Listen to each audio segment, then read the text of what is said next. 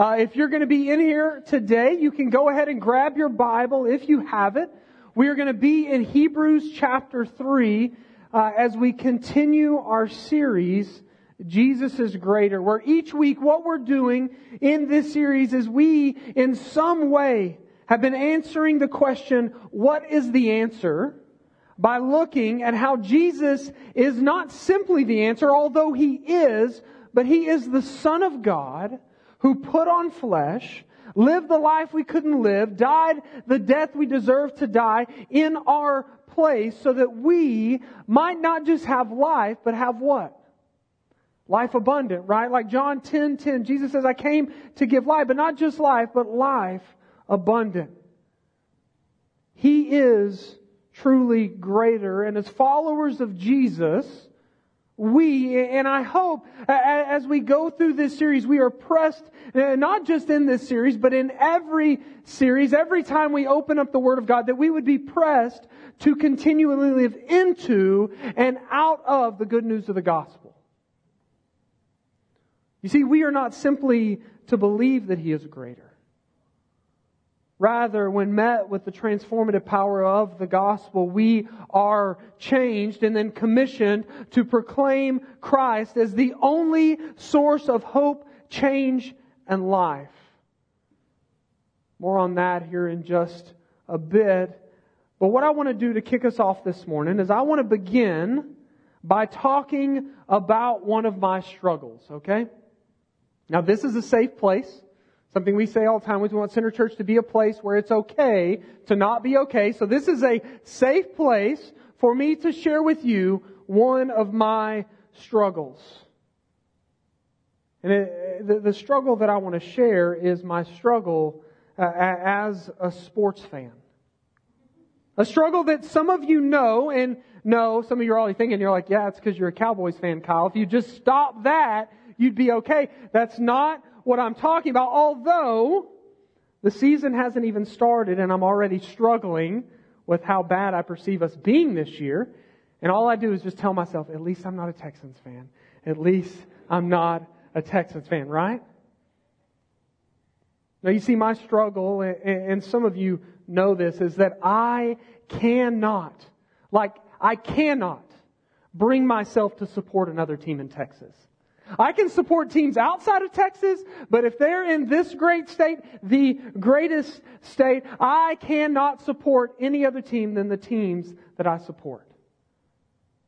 There is no room in my life. There is no room in my heart as a Cowboys fan to support the Texans. There's no room in my life or heart as a Mavericks fan to support the Spurs or the Rockets. And there is no room in my life or heart as a Rangers fan to support the Astros. Like, I despise them, not as human beings bearing the image of God, but as athletes playing on a field, gifted in ways I am not. Like, I hope those other teams just lose every game. Like, that's what I go into. And even so much so that Haley and I think some of you know this, in our marriage, like, she doesn't understand that. And so I'll start going off on another team. She's like, Kyle, just cheer for them. They are from Texas. Like, why can't you just cheer for them? Just cheer for the state. And I'm like, you can't. It's not the way it works in my heart. Maybe yours. Maybe you're a little more sanctified than me, but I can't do it, right? And maybe you hear that and you want to kind of push back and say, Kyle, that's a little bit extreme. But I want to take a poll. I'm going to push back now. Okay? And I'm going to take a poll and we'll see where everybody's at, all right? So how many, by a show of hands, how many Aggies do we have in the room? Okay, hold on. Okay, keep your hands up. Keep your hands up. I'm not going to make a joke about the Aggies, all right? That was weeks ago, all right? It'll probably happen a few weeks from now. But how many of you, maybe you didn't go to A&M, but like for me, like I love Texas Tech, but I didn't go to Texas Tech, all right? So how many of you, you didn't go to A&M, but you're still a fan of the Aggies? Okay, so if you're an Aggie, raise your hand. If you're a fan of the Aggies, raise your hand. All right. Great. I figured as much. Now, for those of you that raised your hands, how many times have you held up the hook'em sign to support the Longhorns. Oh no. How many of you have worn burnt orange in support of the Longhorns? How many of you were really excited when they won the national championship back in the day because they were from Texas? Yeah, well, yeah, see, we're house divided.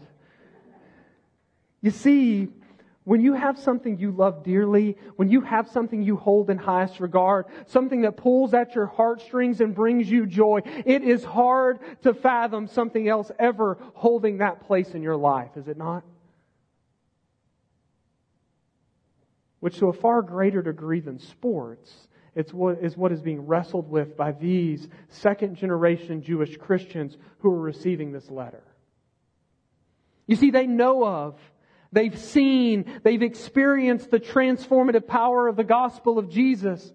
Like they have faith in Him. But guess what? Because they're second generation Jewish Christians, they also know of Moses, who in their eyes was the Hebrew of Hebrews. You see, to a Jew or former Jew, he was the one that you look to. If you were thinking, what's a Hebrew of you? Moses is the guy. Let me try to explain this, because while I think my sports analogy can get us part of the way, the example falls apart in light of how great Moses was to these former Jews who are now following Christ.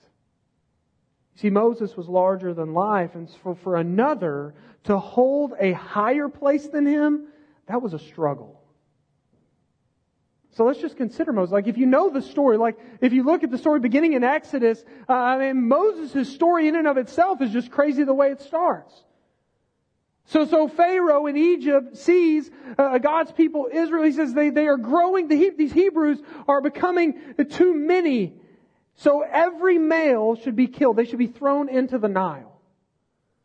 And so they're doing this, but by the grace and providence of God, Moses' mom puts him in a basket and sends him down the river. And guess what? Again, by the grace and providence of God, who happens to show up?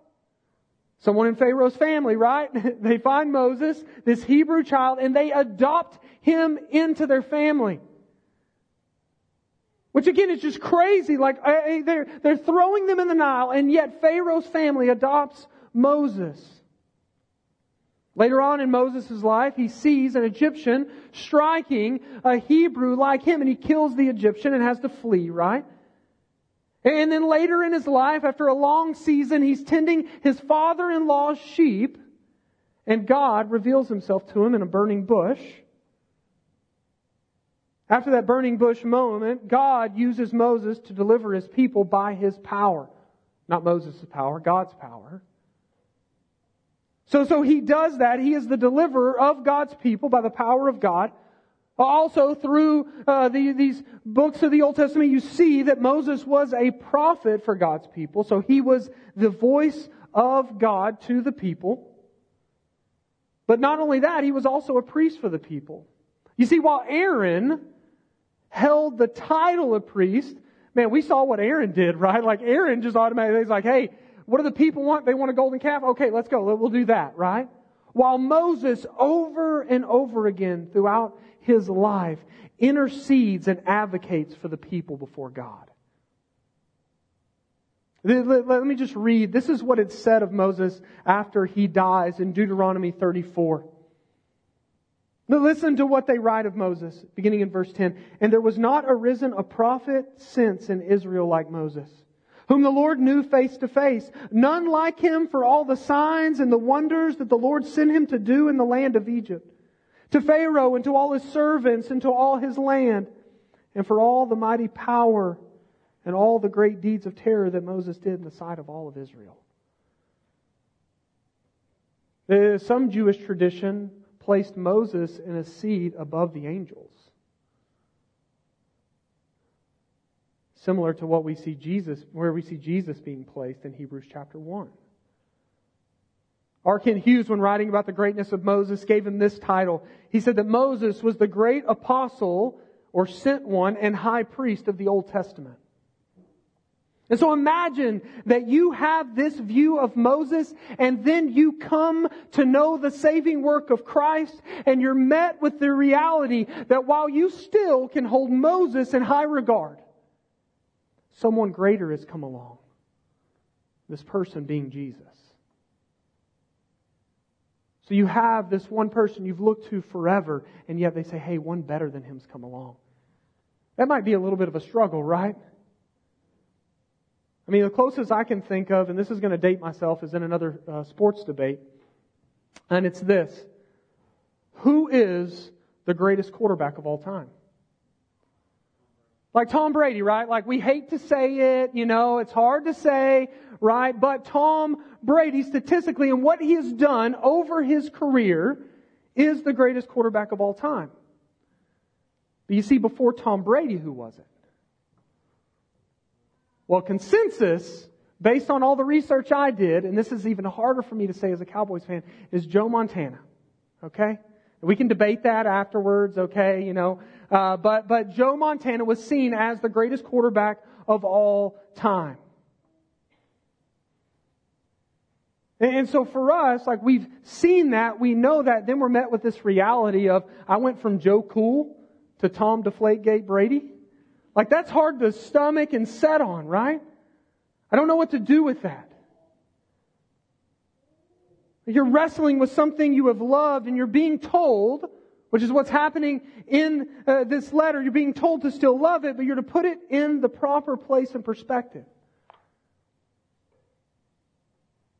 See, this is what God's people are threatened with in light of their circumstance, and the writer of Hebrews wastes no time in combating the threat of placing anything or anyone in a higher position than Jesus. And so let's jump in. We're going to read beginning with Hebrews 3, verses 1 and 2. The writer says this, therefore, holy brothers, you who share in a heavenly calling, consider Jesus, the apostle and high priest of our confession, who was faithful to Him who appointed him, just as Moses also was faithful in all God's house. Okay, so in your life, when you're met with pressures, maybe tribulation, persecution, suffering, boredom, failure, shame, what do you tend to turn to? Just think about that for a moment. Like, what do you tend to turn to? Now, the hope for every disciple of Jesus, and I'm not saying like we do this at times, the hope is that you turn to Jesus, right? Like if you're having to answer a question, what's the answer? Jesus. Good job. We're only 5 weeks in. Jesus, right? You see, if we're honest, and we can do and we can run to what we know, or maybe what we knew. Any of you ever run to old habits and strengths because that's what worked? I don't know how to figure this out, so I'm just going to go to what I'm good at, or at least I knew about this, right? Reminded of the disciples after Jesus' resurrection, they just go back to fishing.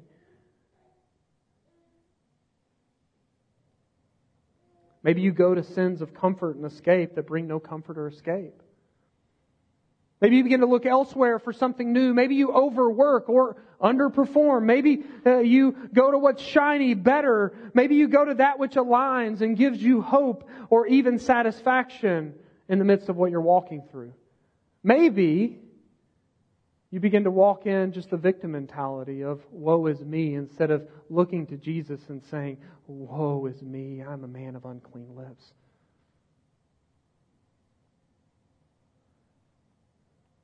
You see, God's people who are receiving this letter, there's a threat, there's a pressure to look to Moses in the midst of suffering and persecution. He's the Hebrew of Hebrews. Again, there's a threat to drift from the Son of God back to Moses. It goes back to chapter 2, verse 1, where it says, the writer says you were to pay much closer attention to what you've heard, the good news of the gospel, so you don't drift away from it. You see, in life, when we begin to have a small view and picture of Jesus, we begin to see other things as greater than Jesus, and we drift. And so, the beginning of chapter 3 begins with another therefore statement, which leads us backwards. And I would argue that it's to go back through the entire letter, because throughout the entire letter, the writer is building out the greatness of Christ from the get-go. But also, last week, the way we ended is that Jesus is the founder of salvation through His suffering and our helper through every temptation, because He has been tempted and yet He was without sin. Like that in and of itself is enough. Like we are to look to Jesus as our salvation. He is the saving one, but also He is the helping one. We're to look to the saving and helping work of Christ in our lives. I think at times we can tend to look and say, well, I know that Jesus saved me, but I need to help myself now. Or helping is found in these other areas. And we miss out on this daily gospel need, which says, no, He is day by day transforming you more and more into what? Into His image. So we get therefore, and then we get holy brothers. Piper and I have been reading the Bible together in the mornings recently, and we've been working through the book of James. And in James, he says brothers a lot. And so what I'll always do for her is, because I don't want her to get stuck on that, and I'm like brothers and sisters, right? So when we hear holy brothers and sisters, to whom he's writing to followers of Christ. And what he does is he presents a statement of affirmative identity. He's saying, remember who you are and why you are so. And guess what? Who they are and why they are who they are is not through Moses. He's saying it's not through Moses that you're made holy. It's only through Christ. So holy brothers, or God's holy ones, which was a term used throughout the Old Testament to describe the Jews, but is now for all who come to salvation through Christ. This identity then leads to action. Who you are gives power to what you do. Your being or your identity empowers your obedience as a disciple, not the other way around. If you're living life and saying, okay, what I do then tells me who I am, guess what? You're never going to measure up and be able to do enough. But the good news of the gospel is Jesus says, no, this is who God is and what God has done. And then what He does for you tells you who you are. And then from that, you're freed up to then go do and live as you're called to live. But again, it's the identity that leads to what in verse 1? He says, the writer says, those who share in a heavenly calling. Hear this, church, every follower of Jesus shares in the same calling. We have different giftings, but the same calling. We have all been set apart and commissioned to display the gospel of that Jesus is greater in word and deed to the world around us. But look at what's shared next. The term used is consider. The word here is meant to fix or set one's full attention on. But what are we to consider? Well, look at the text. What's the answer? Jesus. It's right there, right? Like Jesus is who we're to consider. Like, don't just consider Him among a list of others. Rather, set your attention on none other than Jesus. Look at how Jesus is described. Jesus is the apostle and high priest of our confession. So let's just break that down. We begin with apostle. Now, this is the only time that this word is used for Jesus. Again, the word apostle means sent one of God. Like, do you see what the writer is already doing? The writer's breaking down the Old Testament argument held by Jews that Moses was the greater apostle and high priest of the Old Testament. He's saying, they're saying you thought that Moses was a great apostle and the sent one of God? No, look to Jesus, He's greater. Jesus is the ultimate sent one. Because guess what? God Himself put on flesh. In the midst of our brokenness and sin and inability, in the midst of our deadness, God didn't send another, He sent Himself. That's really, really, really good news.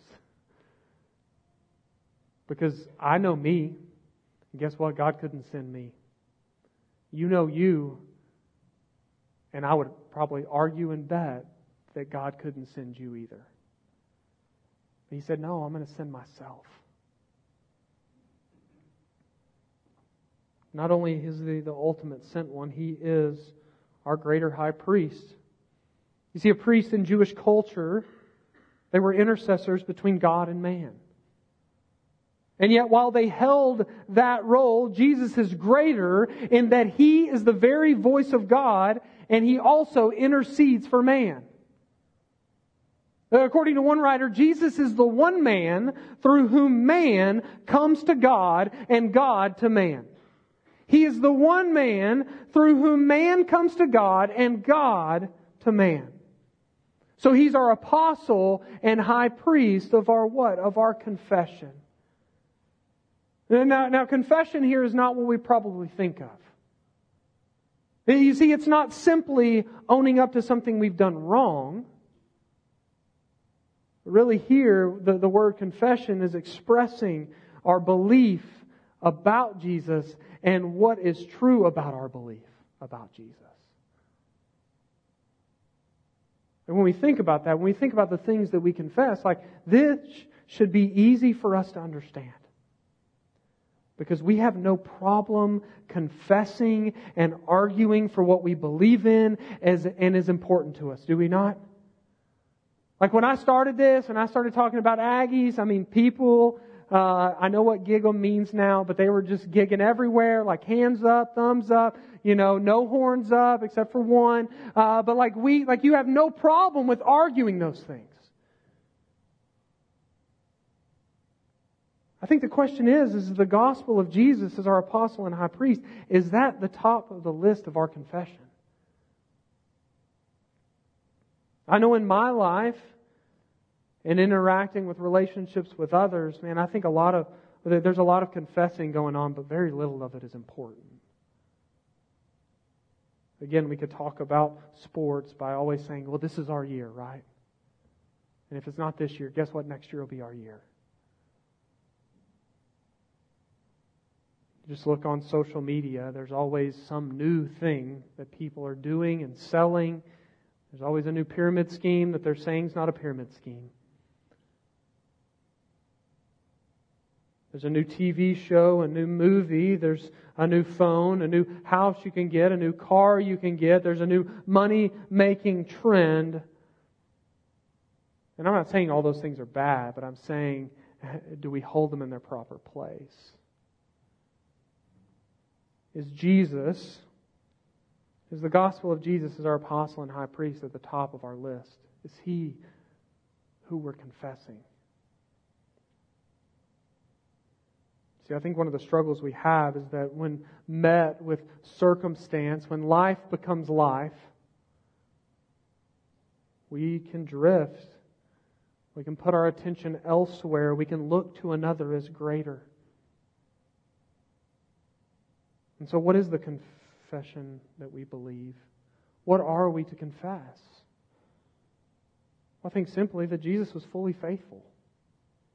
Again, He came and lived perfectly. He came and died in our place. And He came and rose again in all power and authority. And He has sent us, the church, to confess with all we are who He is and what He has done. This is what we're after, church.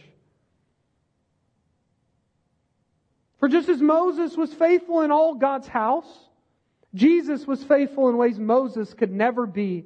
And let's look at why. Let's look at verses 3 through 5. For Jesus has been counted worthy of more glory than Moses, as much more glory as the builder of a house has more honor than the house itself. For every house is built by someone, but the builder of all things is God. Now Moses was faithful in all God's house as a servant to testify to the things that were to be spoken later. All right, so beginning in verse 3, the writer begins to expand on the greaterness, not a word, of Jesus by stating that He is worthy of more glory than Moses. I think when we think about that word more, I think it's a fitting word, but I think we limit it. Because more in English just doesn't go far enough. Because guess what? All glory is due the name of Jesus. For while Moses was faithful to his work, the writer says, in all God's house, Jesus is faithful as the builder of the house. And while Moses received his status and for a while was seen to be the Hebrew of Hebrews that delivered God's people, Jesus, through His life, death, and resurrection, has been exalted to a place higher than Moses, and He is crowned with glory and honor. And guess what? Moses is not upset about it. Not only that, but all that has been built and created came how? It came through Christ. John 1, right? Like all was made through Him, and without Him was not anything made that was made. So let's just think on this picture of a house for a moment. You see, in the Old Testament, that was represented by either the temple or God's people Israel. But today, this term of house represents the people of God, the church. Again, the church is not a building. We don't go to church. We are the church. The people of God. And so this again presents us with the contrast between Moses and Christ. You see, Moses was faithful in God's house as a servant of God. Though the word here for servant is found nowhere else in the New Testament, and it's a positional phrase that expresses a willingness to do the service expected of him. You see, what we know from Scripture, and specifically what we know from the life of Moses, is that everything Moses said, everything Moses did, only pointed to the need for and the coming of Jesus. You see, Moses was a willing servant, but he was also an imperfect servant in God's house. Moses falls in line with those spoken about in Hebrews 1:1. That states long ago, at many times and in many ways, God spoke to our fathers through what? Through the prophets. Moses is one of those. But let me read just a couple of passages of Scripture for us this morning. From John 5, what we see is that Jesus even expresses this.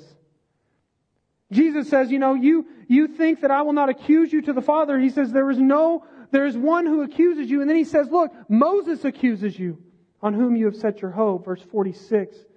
For if you believed Moses, you would have believed me, for he wrote of me. But if you do not believe his writings, how will you believe my words? Later, following the resurrection in Luke 24, we get this account called the road to Emmaus, right? Where these two disciples are headed on the road and they are discussing what has happened over the last few days. And Jesus shows up and they don't know it's Jesus. And He says, hey, what are y'all talking about? And these two disciples are like, where you been, bro? You're the only one in the whole region that doesn't know what happened. Because guess what? The one that we thought would come and redeem His people has died, and it's been 3 days. But then they say, something has happened because the body's gone. And then Jesus says this, O foolish ones, and slow of heart to believe all that the prophets have spoken. Was it not necessary that Christ should suffer these things and enter into His glory? Verse 27, and beginning with Moses and all the prophets, He interpreted them in all the Scripture, the things concerning Himself. You see, Jesus reveals, beginning with Moses, how it all was pointing to Him. Therefore, the law, the sacrifices, the ceremonies, the priesthood, the tabernacle, all pointed to things that would be fulfilled and perfected in Christ. You see, some saw Jesus as the second Moses, but what we see here and all through Scripture is that Jesus is greater. But He's greater not simply in that He was perfected as a suffering servant, but in that He was a faithful Son. Let's close now with verse 6. But Christ is faithful over God's house as a Son. And we are His house if indeed we hold fast our confidence and our boasting and our hope. Okay, so while Moses was a faithful yet imperfect servant in God's house, Jesus was a fully faithful and perfect Son. Again, it denotes identity. It denotes authority and position. He has a greater position. You see, as a son, He was and is faithful over God's house, the church, as a son. While Moses played a part, Jesus perfected it and rules over the house in role, responsibility, and perfection. Another way to say that is Jesus is our prophet, priest, and king. And this is the best part. through Christ. Through Christ, we, the text says, are His house. Now quickly, I just want to make a distinction there. And the distinction is this, He's not just talking about nominal faith or faith that is in name only or a faith that is just because this was I was raised and so of course I'm Christian but your life looks nothing of it. No, what He's talking about here and the distinction He makes about God's house, the church, it is lives that have been transformed through repentance and faith and receiving the saving work of Christ on your behalf. It's not simply acknowledging Christ. Scripture says even the demons do that. But by the grace of God, it's being brought from death to life. That's who the writer's talking to. Center Church, we are His house. This is good news for us today. This is security for us today. But then what we get at the end of this verse is we get this warning immediately after. It says, if indeed we hold fast our confidence and our boasting in our hope. What the writer means is this. The warning here is meant to again call those who have been redeemed by Christ to not turn away from Jesus to Moses or anyone or anything else, even in the face of suffering, persecution, whatever it is. Rather, we are to endure, which again is to hold to this confession of what we believe about who Jesus is, what He has done for us, who we are in light of that, and what we are then to do. You see, our faith is shown as genuine by our endurance and commitment to Christ in the face of any circumstance. And so our confession to self and others is that we are continually in need of God's grace and that rescue is found in Him and no other. Is that our confession today? Is that your confession today? You see, it's this confession that leads us to living the lives that we've been called to live as holy brothers and sisters who share in the heavenly calling, Hebrews 3:1.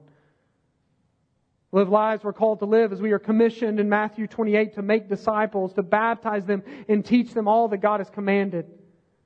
It leads to action. Identity leads to action. According to 1 Peter 2:9, we are a chosen race, a royal priesthood, a holy nation, a people of His own possession. And then hear this, so that you may proclaim. That's the purpose of it, that you may complain, not proclaim, not that you might or maybe if you feel like it. It's actually a command that this should overflow out of you. The excellencies of Him who called you out of darkness into His marvelous light. That's what we're called to, church. Look to Jesus and then live for Jesus. Look to Him and then live for Him. To help us see this, I want to close with a picture of what this is to look like for every follower of Christ. I'm going to tell you a story of a guy named Asbel Petrie, who served as a pioneer preacher in eastern Kentucky in the early 1900s. Now, as you hear that, just because you heard preacher, don't just shut that off and say it's only for a few. I already said this is for every follower of Jesus. He was just gifted in a certain way and given a position to equip other people. But this is for every disciple of Christ. Listen to this story. So Asbel Petrie lived in the Cumberland Mountains of eastern Kentucky in the early 1900s. And one day an author interested in writing about his spiritual adventures visited him for an interview. And he asked this question during the visit. What is the greatest single thing that has happened to you during your long ministry in these Kentucky mountains? Petrie pointed to a white church clearly visible on a nearby hill, and he said, 2 Sundays ago, I was guest of honor at services held at that church. As we entered the building, the ushers gave each person a red rose. When the services were almost over, the pastor asked me to stand. Then he said to the members of the congregation, if Brother Petrie was the one responsible for your finding Christ as your Savior, come up and pin a rose on him. Petrie said they started coming from every part of the room. They pinned roses all over my coat, down my pants legs, all over my back. I felt like a blooming idiot. But listen to this, I would not trade those roses for all the hardwood in those hills, nor all the coal beneath the surface of the land, and all the gold in Fort Knox. You see, most Christians have never heard of Asbel Petrie. But thousands just like him have remained faithful to Jesus and His call during their lifetime. They have focused on the command of the Great Commission to make disciples. We should follow their example. Look to Jesus and no other thing, and live for Jesus and no other thing. We should follow their example. An example that makes much of Christ in and through all things. And so I'm going to have the team come back up, and we're going to have some time in response. The first thing I want you to do is I want you to just spend some time just asking the Spirit of God just to reveal maybe areas in your life where you're looking elsewhere and not to Jesus, that you're wrestling with seeing something else as greater than Christ, the only one who's to hold that position. And if so, that you would repent and turn to Him in faith, and then you would live for Jesus. Maybe today you're hearing all this and you're like, man, I've never lived for Jesus. Something else has that position. And if so, I want to invite you to cry out to Him in repentance and faith and receive new life in Him. Because He is the only source of life, transformation. He's the only source of good news. And then if you're a follower of Jesus, a disciple of Christ, I want to invite you to come share in communion. As you share in communion day, I want you to remember that Jesus is greater. You see, as we remember His sacrifice, we remember why He is greater. Because we couldn't do it. God couldn't send you, and He couldn't send me, and He couldn't send anyone else, so He sent Himself. He is the Son over the house, the church. He is prophet, priest, and king, the greater Moses that gave all of Himself up for us. Jesus is our reason and the hope that we have for continuing and holding fast. Jesus is our confession. You see, communion is an act of confessing that Jesus died in your place. And therefore, in remembering that, you were to go live for Him in all the places you find yourself in. And so I want to invite you to these things, and the team, they're going to lead us in a song here in just a bit. But may we be a people that, again, look to Jesus and then live for Jesus. Let Him be our confession and no other thing. May we declare Him more than we declare any sports team or job or next steps or whatever it is that Jesus would be in His rightful place, which He is, guess what, at the right hand of the Father, crowned in glory and honor. May we worship as He is. As if He is. May we live as if He is. Let me pray for us. Father, we thank You for Your Son, that He Himself came. We thank You that we can look to Him in the midst of everything. Thank You that the finished work of the cross is good news for our souls, not just for our past and our future, but for our day today. May that be our confession and our hope. May we not look elsewhere. And in light of that, may we live differently. May the world around us know the good news of the gospel by the way that we speak and the things that we speak about, by the way that we live and why we live that way. And I thank You for the church, Your bride. I thank You for Center Church specifically, God, that You are doing a mighty work here, that we find it hard to explain at times. But God, we celebrate it and thank You. And we ask that You would humbly use us to declare Your excellencies from Brenham to the ends of the earth. We ask these things in Jesus' name. Amen.